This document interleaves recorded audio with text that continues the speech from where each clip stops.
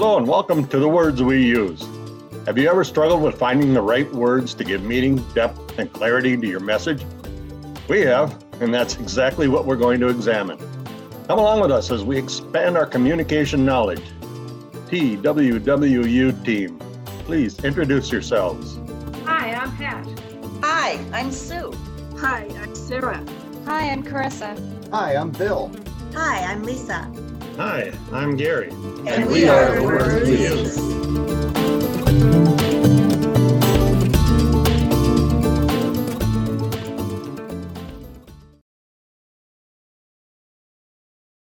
I want to welcome you to The Words We Use. I'm Lisa and excited to be facilitating our fantastic conversation this afternoon.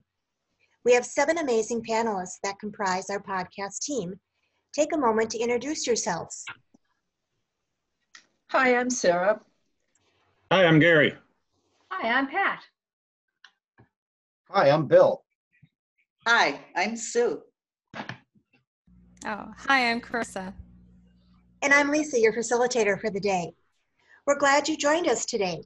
Sit back in a comfy chair to cozy up with your favorite cup of joe. Japanese green tea or perhaps kombuchas will wet your whistle. The important thing is you came. You're curious, and the words we use in our conversations do matter. The focus of our conversation this afternoon will be a patchwork of insights and input from our podcast entitled, Champion the Power of Your Voice Within. It is my hope and end goal we thread all our observations together, giving you greater vocal courage to gather and roar like lions, even when you may feel like a mouse.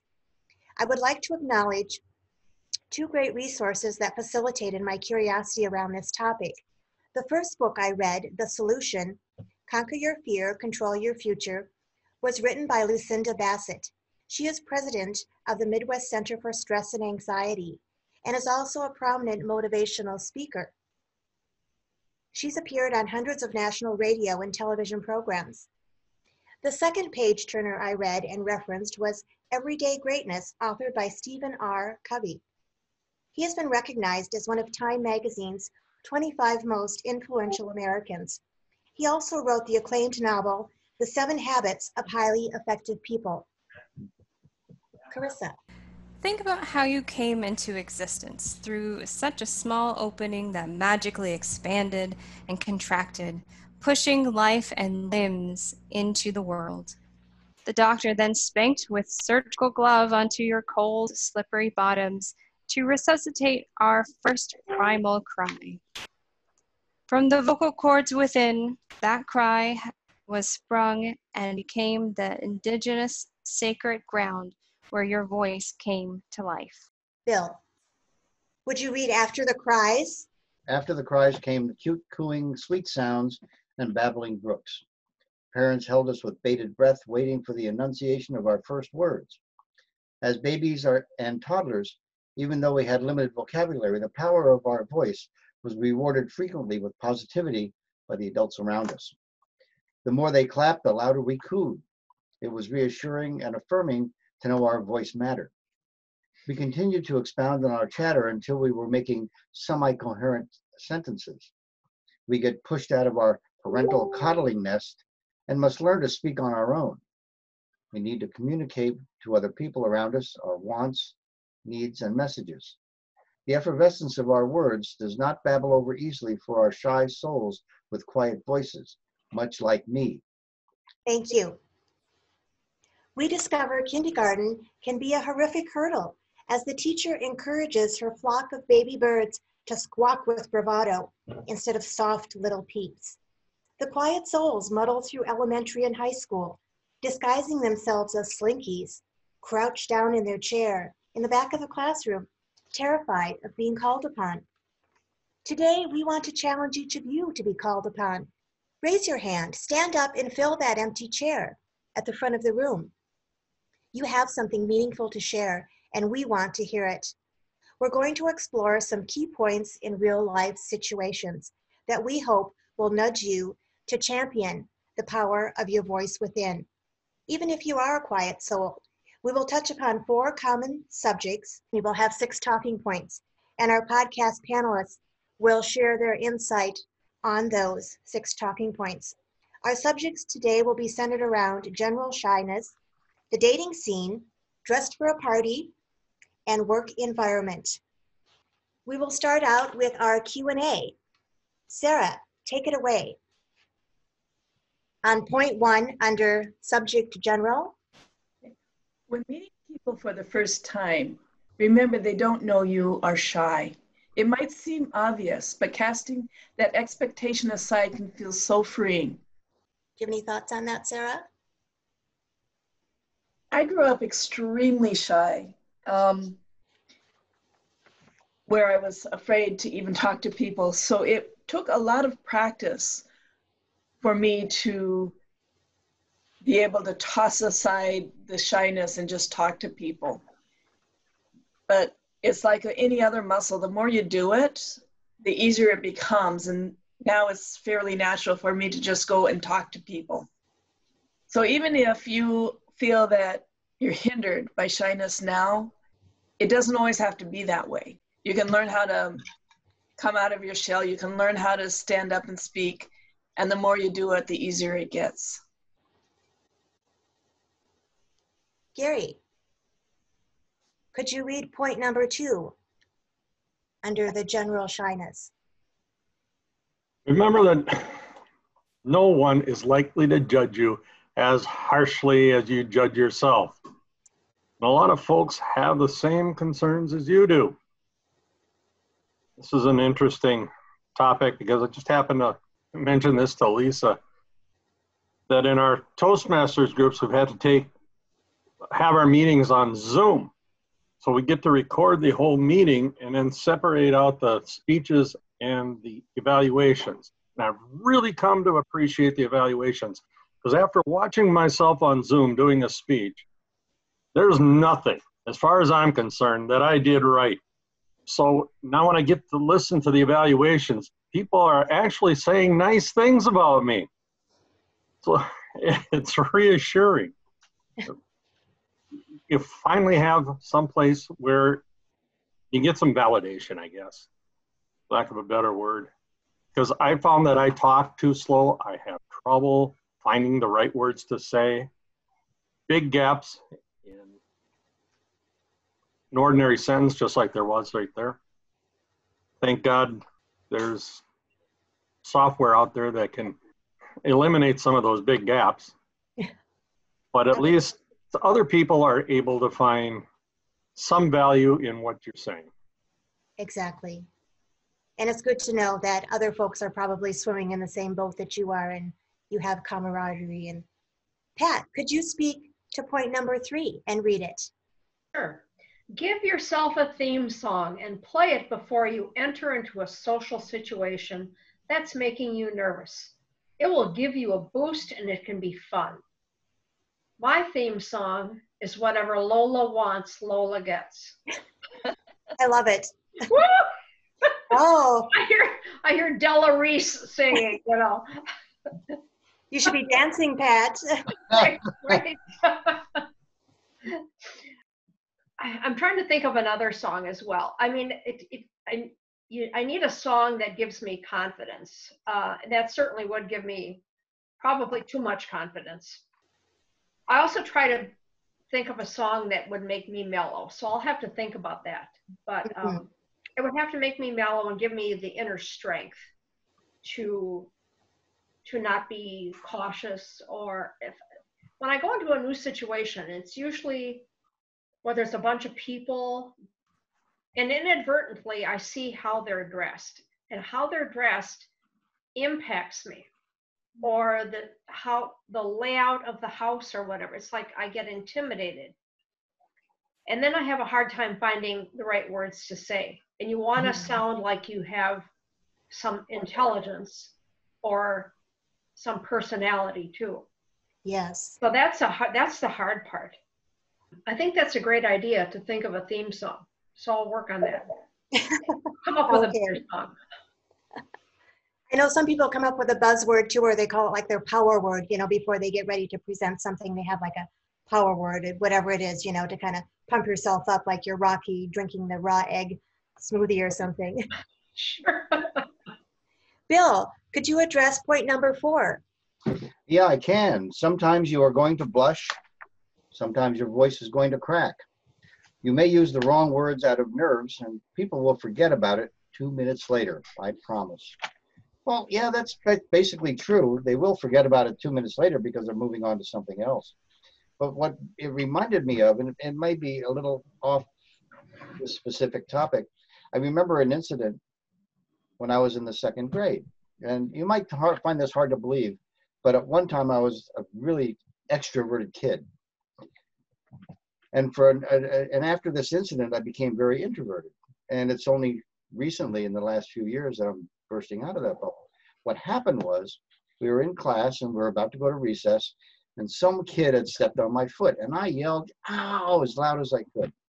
And the teacher, Miss James, said, "There's Bill Metry. He's always making a loud noise. You miss out on recess. Stay in the classroom." I lost my 10 minutes out or 15 minutes outside. And after that, I was very introverted. I didn't make any loud noises. I was very quiet, never made a disturbance, things like that, because I didn't want to miss out on recess. So that reinforcement of, I guess, being an introvert, it worked. So I think the point I'm trying to make is don't let Miss James get in your way. If your voice is going to crack, it's not going to crack. They will forget about it 2 minutes later. Don't worry about it. Go out and have recess. You'll have a good time. Does anyone have a Miss James that pops into their mind? Somebody that kind of snipped your or stole your thunder? Yes, my brother, in fact, not myself, but my brother had a 1st grade teacher who probably should not have been teaching 1st grade. And the kids in her classroom, if they misbehaved, they had to get under their desk and put their nose on the ground, on the floor. So my brother did tell my mom about it, and that finally got the attention of the principal, and some things were done. But it's hard. And I've been a teacher myself, and so I am very careful about what I say to both adults and children. But when a person of authority says something or does something, it can be very intimidating and make you not want to make a peep. Exactly. Interesting. Sue, would you like to speak to point 5? Why, certainly. When you're shy, you should try to think of yourself as your own PR person, making the proper introductions and presenting you in your best light. Well, you had mentioned a book by Linda Bassett, and she has several very positive ideas about how to present yourself. One of the things she had talked about was thinking positive, thinking that who is the safe person to be around? Yourself should be the safe person to be around. And yourself is also the safe place. And you can tell yourself, I can take care of myself, to help you feel more confident in yourself. The strength of your commitment to talk to others, to make a gain, and your belief will help you to create that end result that you want.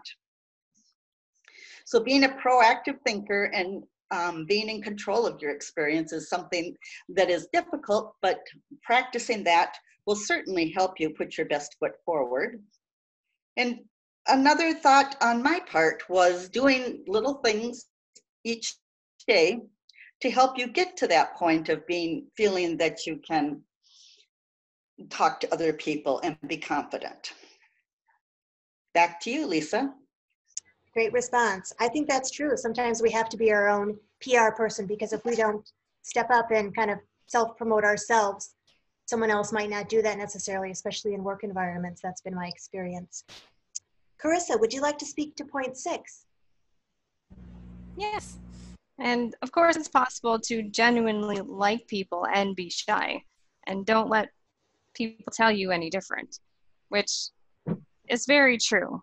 And for me, as a shy child and then an introverted adult, that is something that I've kind of dealt with growing up, of because there's this wave of saying that introverts should be more extroverted and vice versa, or you have people that try to kind of quote unquote fix you or say, oh, just get over it, you're fine, thinking that that's going to magically change the way you view life and the way you are as a person.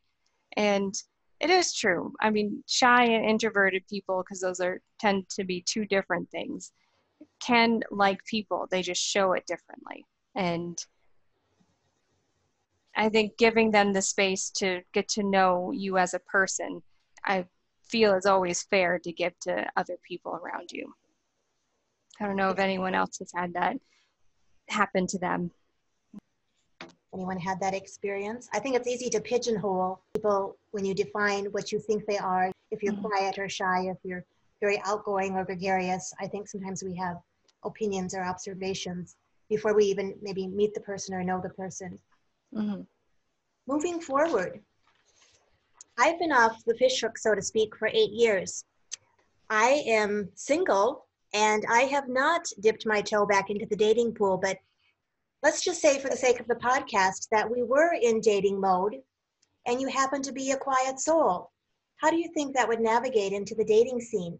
Sarah, could you speak to point number 1? Sure. For a first date, it often helps to do an activity-based event like bowling, museums, trivia night, and a club rather than sit down dinner. You can still get to know one another while keeping awkward pauses to a minimum. I like the idea of having an activity. I'm a person who's always been very athletic, or a lot of times I talk with my body. I feel more comfortable when I'm moving. So if I could go bowling, I wouldn't have to think every second about what am I going to say to this guy. It could just, I could relax sometimes. So I'm thinking an activity, maybe bowling or frisbee golf or whatever it is. It's just something that you both enjoy. Then you can learn about each other and not be so stressed. I think that's true, because I think there is that energy and that dynamic. When you think of if you're going into a situation just where you're meeting, whether it's a new coworker or a new neighbor or a stranger, and then you think if you're doing that in a dating situation, I think there's more pressure put on ourselves. And I think to be sitting across the table from somebody could be a little bit intimidating. Gary, would you speak to point number 2? You know, you expect if you're going to go meet somebody, you're going to want to have things that you want to know, things you want to talk about, but don't feel as if you need to have topics ready to talk about going into a social situation. Because chances are this is only going to make you nervous about remembering them. That in itself trying to remember topics might create those awkward pauses that you're trying to avoid. Trying to be specific about what you want to talk about instead of just letting the conversation flow naturally. Mm-hmm. You're trying to get to know the person, and if the conversation is scripted, that's not who you're going to get to know. Exactly. What do you think holds us back from just being spontaneous and natural in our conversations in general? Why do we feel that we have to? Lack of confidence in yourself. That could be. Probably want to make sure you're saying the right thing, whatever that might be. Yes. I think people are uncomfortable with the pauses also. That's true. Any other thoughts? Pat, would you like to speak to point number 3? Sure. Pay attention to what people are saying. Active, genuine listening matters. Don't be thinking about what you are going to say just for the sake of talking. I've found that I am a good listener, and I'm sometimes too good of a listener, so I don't reveal a lot about myself. I can go through a whole evening of listening, and the person doesn't know much about me. So that's something I have to work on. And also paying attention to what people are saying, you get a better sense of what they're about, if you have common interests with them, common values. So active listening really matters. And it is better not to think about what you're going to say ahead of time, just like Gary had mentioned, or just for the sake of talking. Mm-hmm. That way you can be more natural and spontaneous. And that's what probably people are looking for in any kind of a relationship, to be natural and honest. Exactly. And how do you think we know or connect when we're with somebody and we can tell that they're really listening? Because sometimes you have conversations with people and you wonder, are they hearing what I'm saying? Or are they going through their shopping list or writing out their to-do list? So how do you think we know that they're being sincere and really listening?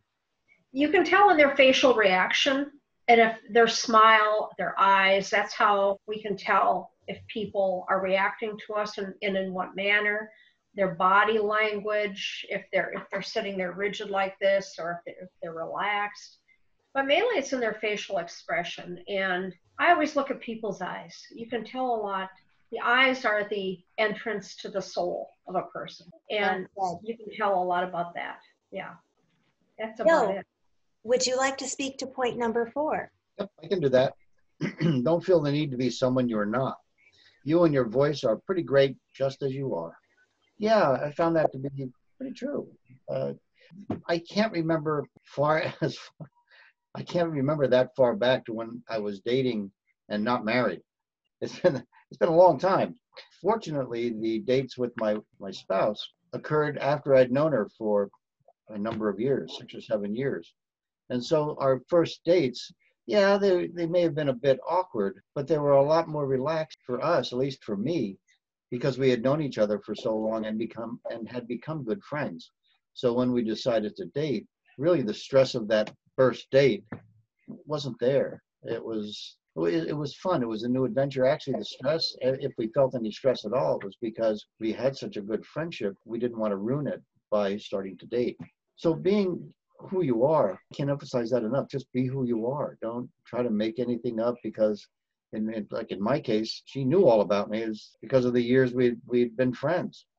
She knew I'd been on the racetrack. She knew I'd worked as an accountant. She, knew all kinds of stuff about me. So I didn't have to make up anything and try to be somebody I wasn't. Mm-hmm. In fact, if I do that, she'd cause me on it. So I can't. Speaking about voice, though, I know when people are nervous, their voice goes up an octave a little bit, or they stutter, or something else, some other vocal abnormality, for want of a better word, sometimes happens. And I've always found that if you simply take a breath, relax, a pause, and then say what you want to say, always works wonders. Just kind of calms you down and... Yeah, just center yourself and then move forward. Exactly. What do you think about some of the, and I haven't been on these, but there's a lot of active online dating sites, and people go on and they puff up their profile and they don't have that face-to-face meeting until later on down the road. And then all of a sudden they meet and they find out that, oh my gosh, you're not 6'7" and a billionaire, you're, 5'2" and you're Joe Schmo. Not that that's a bad thing, but hey, wait a minute. What do you think, should I say, inspires or gets the wheels turning for people to do that? Why can't they just say, this is who I am, these are my cracks, these are my flaws, but we feel so compelled to create this sort of vision of this is who I want them to see, the Barbie and Ken. Are you talking to me or someone else? Well, you or anyone. Yeah, Bill? Well, yeah, I'll say something about that. If you have to maintain that lie for a long time, it's going to get awfully tiring for both of you. So no, I ain't going to do that. No, it's hard to keep up that false impression for very long. And if you do that, maybe you're dating the wrong person. Exactly. Find somebody else, maybe. Yes. Any other comments on that? Kind of an attitude comes with wisdom or comes with age. Common sense, maybe. Yes. Well, also if you have to pretend to be somebody else, you're dating the wrong person, because they think they are dating somebody else than who you really are. And when they find out the truth, they're going to be hurt, and it's not going to turn out well. Yeah, and before I met my partner, I went on a couple of dates from online dating, and it seems like the people that fluff up their profile, the reason why they do that is in order to get someone that they want, like a particular type of person. Like, oh, this person probably would like it if I had pictures of me mountain climbing or something like that.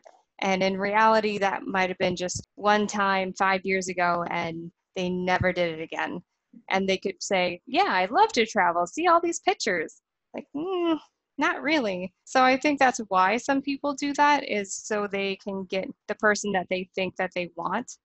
Yeah. And unfortunately, the person that they get may or may not stay because of the lie, depending on how big of a lie it is, I guess. Exactly.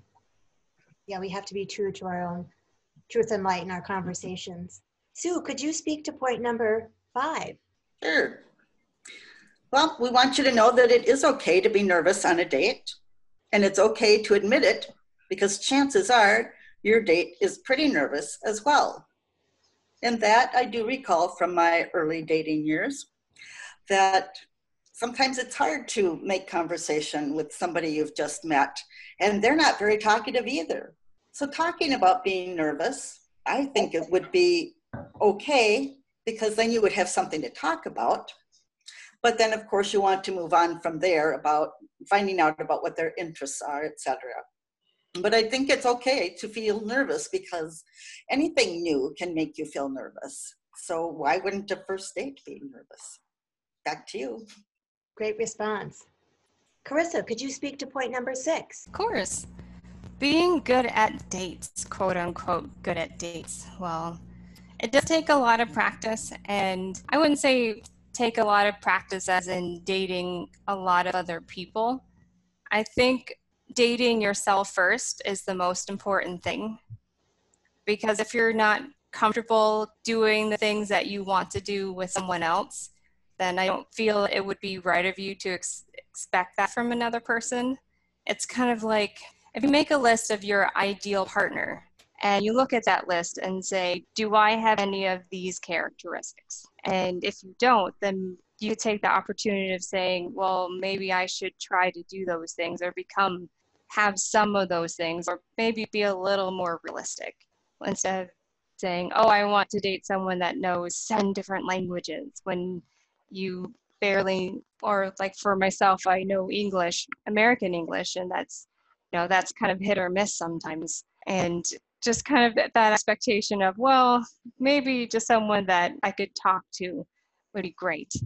And if you go on dates with yourself, then it's okay if maybe you won't have as many awkward moments, because you're okay with just going out and having a drink and there happens to be someone there with you. Back to That's you. a good response.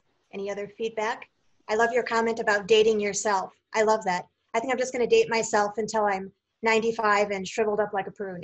I pass all the idiosyncrasies. Right. You'll have great conversations. That's right. Yes, for sure. People will stay away from you. Well, if we can all be so lucky to be here at 95. Right. Moving forward, we've all been in social situations and we've all been invited to entertainment events and parties. But if you can only imagine dressing up and going to a party and being an outgoing person and vivacious and quite a conversationalist, but if you're a quiet soul and you get invited to events and you're asked to go, oh my gosh, that can just be a whole nother game changer, just depending on the dynamics of your personality. So let's explore a few things that perhaps might facilitate or assist a quiet soul if they were in a dressed for a party situation. Sarah, could you speak to point number 1? Sure. It says, when you enter a social space, scan the room for the host or somebody you know. Greet that person first and ease into the process of saying hello to others in the room. It's just polite to greet the hostess first as you arrive, let them know you've arrived. I generally, because I was so horrible at parties when I was young, I used to get sick almost every time I went to a party. That's how bad I was. I like to look around now and see who's uncomfortable and try to ease them, go over, talk to them. If they look like they've been like standing against the wall all night, and try to pull them out a little bit, because they obviously came to the party for a reason. They want to be there. They want to be social. They just might not know how. Mm-hmm. They used to call them the wallflowers when I was growing up. Yeah. You don't want to be a wallflower. Jingle and jingle. Yeah. Gary, would you like to speak to point number 2? When I go to parties, I get real nervous. Even my friends, because they invite friends that I don't know. So I found that it helps to have something in your hands when you talk to them, maybe like a cup, a small plate, or a can of soda. Because as you mingle, well, you're less likely to focus on trying to remember whatever it is humans are supposed to do with their hands when they talk.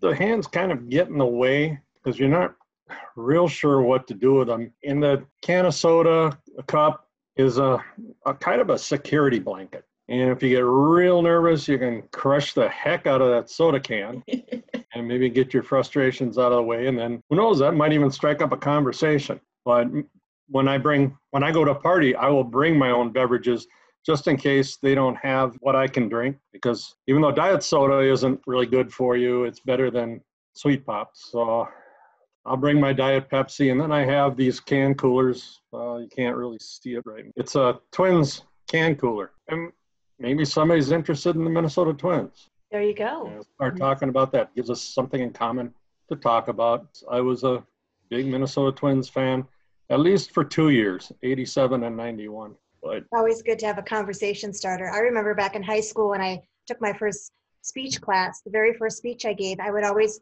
put a paper clip in my pocket, and then right before I got up, I would put it in my hands. And my speech teacher must have had eyes in the back of her head because she spotted that paper clip from 10 miles away, and she ripped it out of my hand so fast. And every other speech I gave, she's like, "Okay, Missy, check the pockets."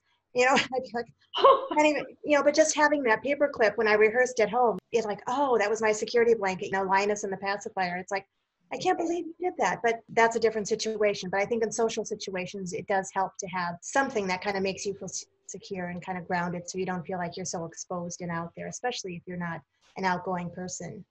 I haven't had a lot of success with plates of food because there's a good chance that you're going to have your mouth full of something when somebody asks you a question. Isn't that how it goes? You talk with your mouth full, which is impolite, or Right. you have to wait till you finish chewing and swallowing, and then that creates that awkward pause that you're trying to. Exactly. Or what I found is something drools out of the corner of your mouth, or you drop something, or you spill. It's like, oh, it's.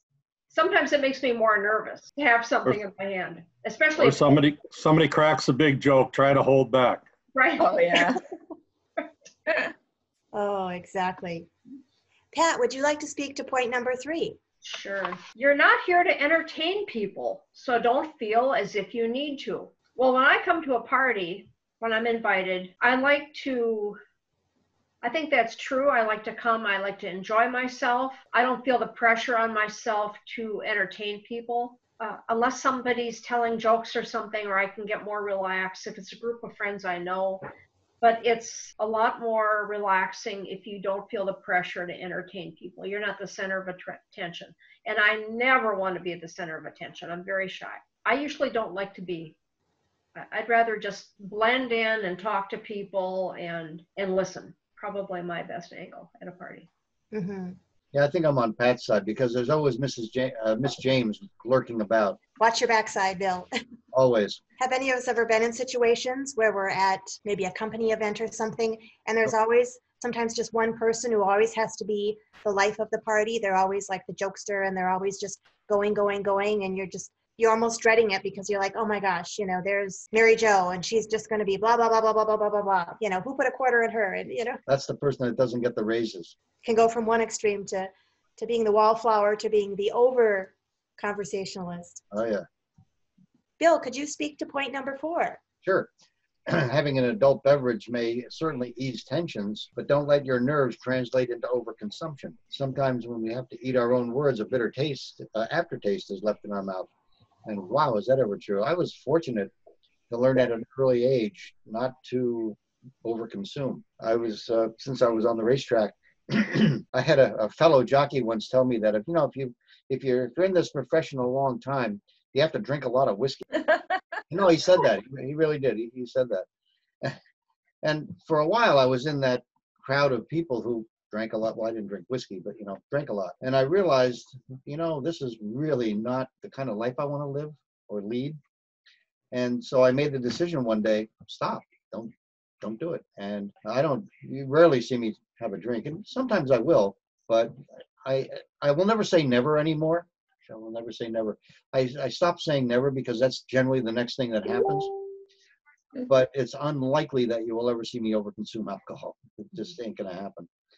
For a very good reason, because the bitter aftertaste of eating your own words It is not a pleasant taste at all. And really, you do foolish things. Yeah. You know, you're not yourself. Someone told me, in fact, you probably all know this or have heard this, that, well, you know, when you're drunk, you tell the truth. When you're drunk, you don't always tell the truth. Sometimes you're a jerk, or worse. So, yeah, having a drink may ease tensions, and drink is fine. But I think you have to impose your own limits and be very careful, especially at corporate events where your job may be on the line one day. You Exactly. know, people are always doing evaluations. We say this all the time in Toastmasters, and yeah, they're evaluating while you're drunk, standing, you know, dancing on the table with a lampshade on your head. You're getting a big evaluation right then and there. Yes. Yeah, don't do it. Content for your evaluation and your pay raise. Yeah, With a lampshade working out for you. yeah. Sue, would you like to speak to comment number 5?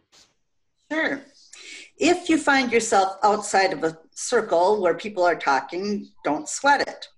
Laugh at their jokes, accidentally bump elbows with the person next to you, take a sip of your beverage, laugh some more, and eventually the circle will open up. Make your vocal move to get your chatter on. I also agree with, I think it was Sarah who talked about going to go talk to the person who's standing alone. That would be another helpful way to get your chatter going, and maybe somebody else will come and join in because you're laughing, or you know, the conversation sounds interesting. However, I do like that idea of, you know, making that circle open up to include you. I have tried that when there's just 2 people, and that gets a little awkward, especially if they're talking about a personal experience. But I would think a larger group of people would be easier to bump into. One place I read about shy people is that they have, and I'm not a shy person, so this has been challenging for me to find, to share information about shy people, is that they are very good at listening and observing. And so that information is very helpful for them in talking to another person because they've observed and listened to them quite a bit. It is nice to have a few questions that you bring to the party that you know that you're going to ask people all the time. Avoid sticking with your friends too. If you're there with some other friends and you want to meet some people, unless you're following a friend of yours as they go and mingle, it's important for you to take that step and talk to somebody you haven't met yet. Back to you. Great response. Carissa, would you speak to point number 6? Yes. So let's see. Fake it until you make it. Walk into the room and own it like the red carpet. And use your vocal swagger to conquer fear. I think that's half true, because I like the phrase make it until you make it instead of fake it until you make it, because I think fake it until you make it gives the impression that you don't have it already. And I think everyone has what they need inside of themselves. It's just sometimes it takes a little longer to find it. And I do like the phrase own it like the red carpet, because in social situations, I do actually have my own theme song that I kind of give myself before I walk to large groups. And that's I'm Fine by Mary J. Blige, and she's awesome. And I have that kind of running in my head when I feel a little awkward or unsure about myself. But if I just keep saying, you know what, I'm fine, it's okay. You know, if I mess up, they'll forget about it more than likely. And if they don't, then I probably don't want them in my lives to begin with. So yeah, conquer your fear of just, you got this. You're good. Just walk in, be yourself, have fun, right? It's not the end of the world yet, anyways. That's true. Oftentimes, I think we feel like we're being slid under the microscope as soon as we enter the room, and it's like all eyeballs are going to turn and look at us. And 90% of the people might not even see us enter the room, or they may care that we're there, they may not. But I think a lot of it's just head tripping on our part. We just kind of build ourselves up for that great moment of the unknown, we don't know. And like you said, just go in and be the best version of yourself that you can be, because Exactly. everyone else is already taken, as they say. Yeah. I had also seen a suggestion that if you have difficulty with large crowds, face toward a location in the room where there's just a small group of people, and that's less intimidating. And also get there early and get to know the lay of the land, talk to the bartender, order something, and then you gradually see people entering the room instead of coming into this packed room of people. That's a good thought. Yeah. Take it in small chunks rather than trying to bite the whole slice of the pie. Especially if you're a quiet soul. That makes sense to me. Last but not least, how do quiet souls navigate in their work environment? Oftentimes when we're in work situations, we always think, oh yeah, of course that advancement or that promotion went to Mary because she's so outgoing and she always has it in with the boss. And, you know, he got this, why didn't I get that? And then we have to step back and say, why did I not get it? Where was my vocal presence in that situation? And wanting it and being able to assert that when you're quiet soul, I think, can sometimes be two different things. What we want and what we can do and what we need to get that advancement are things that we want to mill over this afternoon and be helpful to those of you out there that might consider yourself a quiet soul. Sarah, would you speak to point number 1? Yes. No one hates a hello. If you bump into somebody in the office kitchen or in the hallway, be the first to say hi. This is a great and non-threatening way to practice your vocal power. Actually, hello is how I started to learn how to speak to others. I was very isolated as a child, so I was good speaking with my family, but anybody outside my family felt threatening. And speaking is like a muscle. So I started with hi, and once you get comfortable with hi, then you can say, hi, how are you doing? Or hi, I'm Sarah, or whatever, introduce yourself. So take it in little steps, but hi is a wonderful first step because people will generally be nice and say hi back. And if they don't, so what? You go on to the next person. Gary, could you speak to point number 2? Sure. As a shy person, especially when I was younger, going into meetings at work was tough. Just pretty much sat there and listened to things. So found that when it's appropriate, I gave myself a challenge to speak out at least once during a project meeting or maybe a brainstorming session. There's something I was itching to say, I try to summon the vocal courage to say it. If I felt like someone came up with a great plan, then I said so. But I also found out it was a good idea to wait for someone to bring up a problem and then offer a solution to that problem. It might not be the final solution, but it got people talking. At one point, I realized for a certain manager who had this attitude, don't bring up problems, bring up solutions, that if I offered a solution, I better be prepared to take care of the problem, to put the solution into effect. Because he'd say, Gary, well, why don't you do that? So I'd have to be real careful that I thought of a solution that I could actually do myself, that wouldn't require any help from anybody else. People I used to work with would say, you know, he doesn't say much, but when he says something, it's really good. You don't have to say a lot. It can be very strategically placed, and you get yourself a reputation after a while. And it might not even been in a meeting. It's just in a normal conversation. You crack the right joke at the right time. You're not the life of the party, but you're a supporting actor. And those supporting actors make the movies, not the stars. That's true. Well said. Pat, could you speak to point number 3? Never underestimate the power of the silent nod with a smile. It is the shy person's weapon of choice. Perhaps still waters do run deep. I think that is very true. You don't have to necessarily always say to somebody hi, but just a silent nod is an affirmation that they're there or that you respect them or value them. At work, I have to be very aware of my body language because when I go down the hall or I'm talking to patients or staff, by the time I get back to my office, I'm trying to remember 10 or 12 things in my head. So I have a look on my face. It looks like I'm angry, but I'm not. I'm concentrating. So my manager pulled me in and she said, several of the staff think you're angry. I says, no, I'm not angry. I'm just trying to remember. So I have to be very aware too. I'm in a good mood. I'm just focusing and concentrating. So I'm constantly aware now of how people perceive me. So that's interesting. But a silent nod is it's a good way to affirm people of their value in the organization too. Thank you. Back to you. Thank you. Bill, could you please speak to point number 4? Sure, I can do that. Yeah, in a work environment, when I meet someone in a hallway, they know I'm from New York, and so it's not uncommon for me to say, "Get out of my way." You know, it works. It works just fine.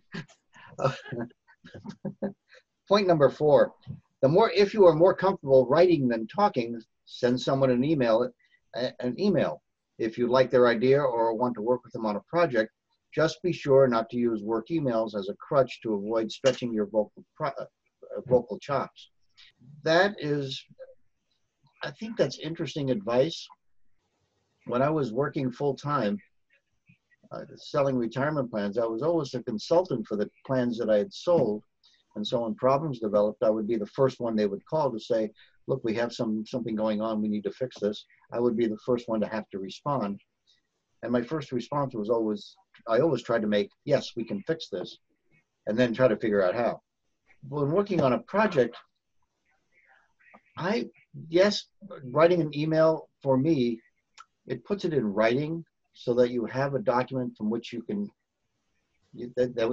use to flesh out an idea. But I really would rather talk with someone about it and get their input, because I know that I'm not the expert in everything. And so I would want their input to help me determine, well, what is the best solution for this issue or this problem? Yeah, emails are okay, but they're too impersonal sometimes.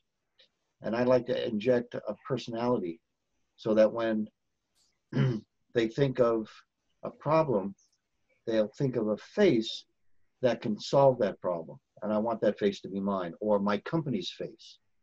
And many times in the instances when I was the consultant for the plan, I was that face. And I'd want them to think of me before anything else in figuring out a solution. So emails are okay. I think it's really important, though, for business continuity with that particular client, that you inject your personality into it and your face.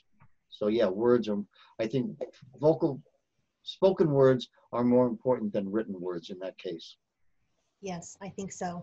And before the COVID issue, they would say, press the flesh. We don't do that now, but person-to-person contact and seeing your face and hearing your vocal contributions is always more powerful. Sue, could you please speak to point number 5? I would be glad to. And I will do a brief description of this is use the be your own PR person advice when you're nervous about interviews. It helps squash the shyness and nerves if you think of yourself as acting as your own advocate. And I totally agree with that. There are many, many suggestions for people who are shy to use during an interview. These are the ones I liked.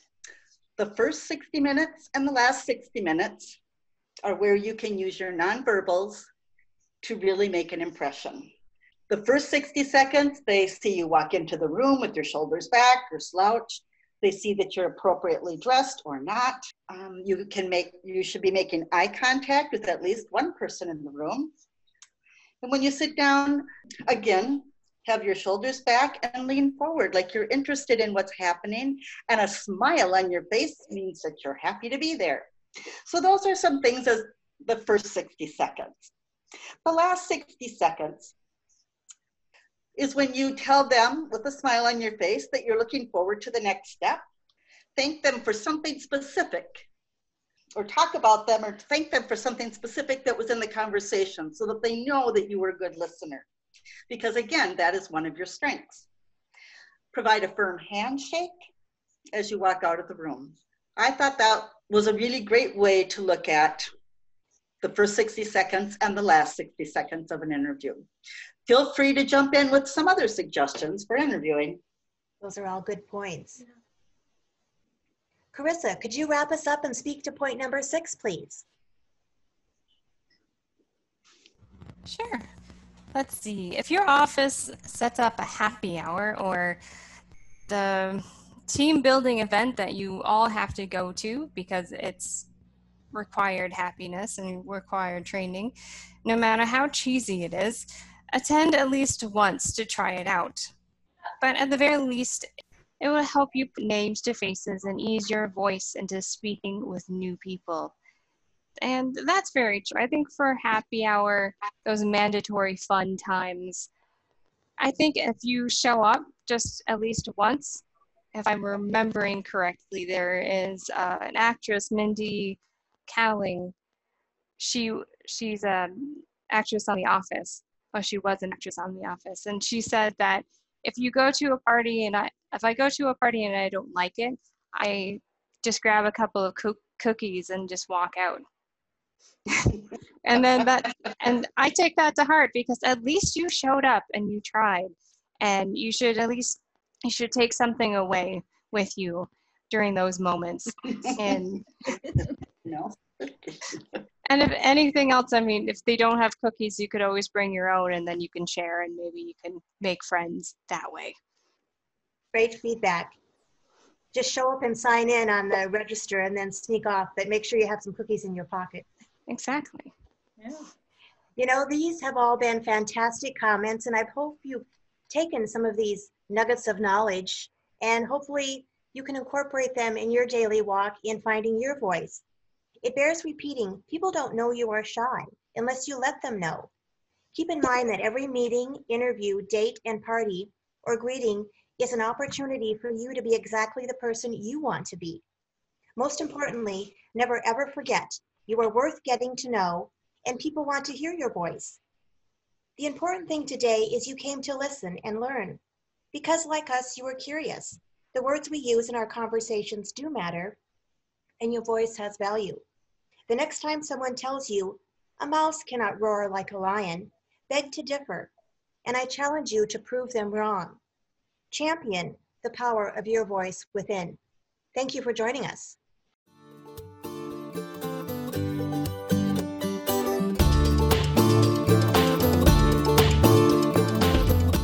Thank you for listening to The Words We Use.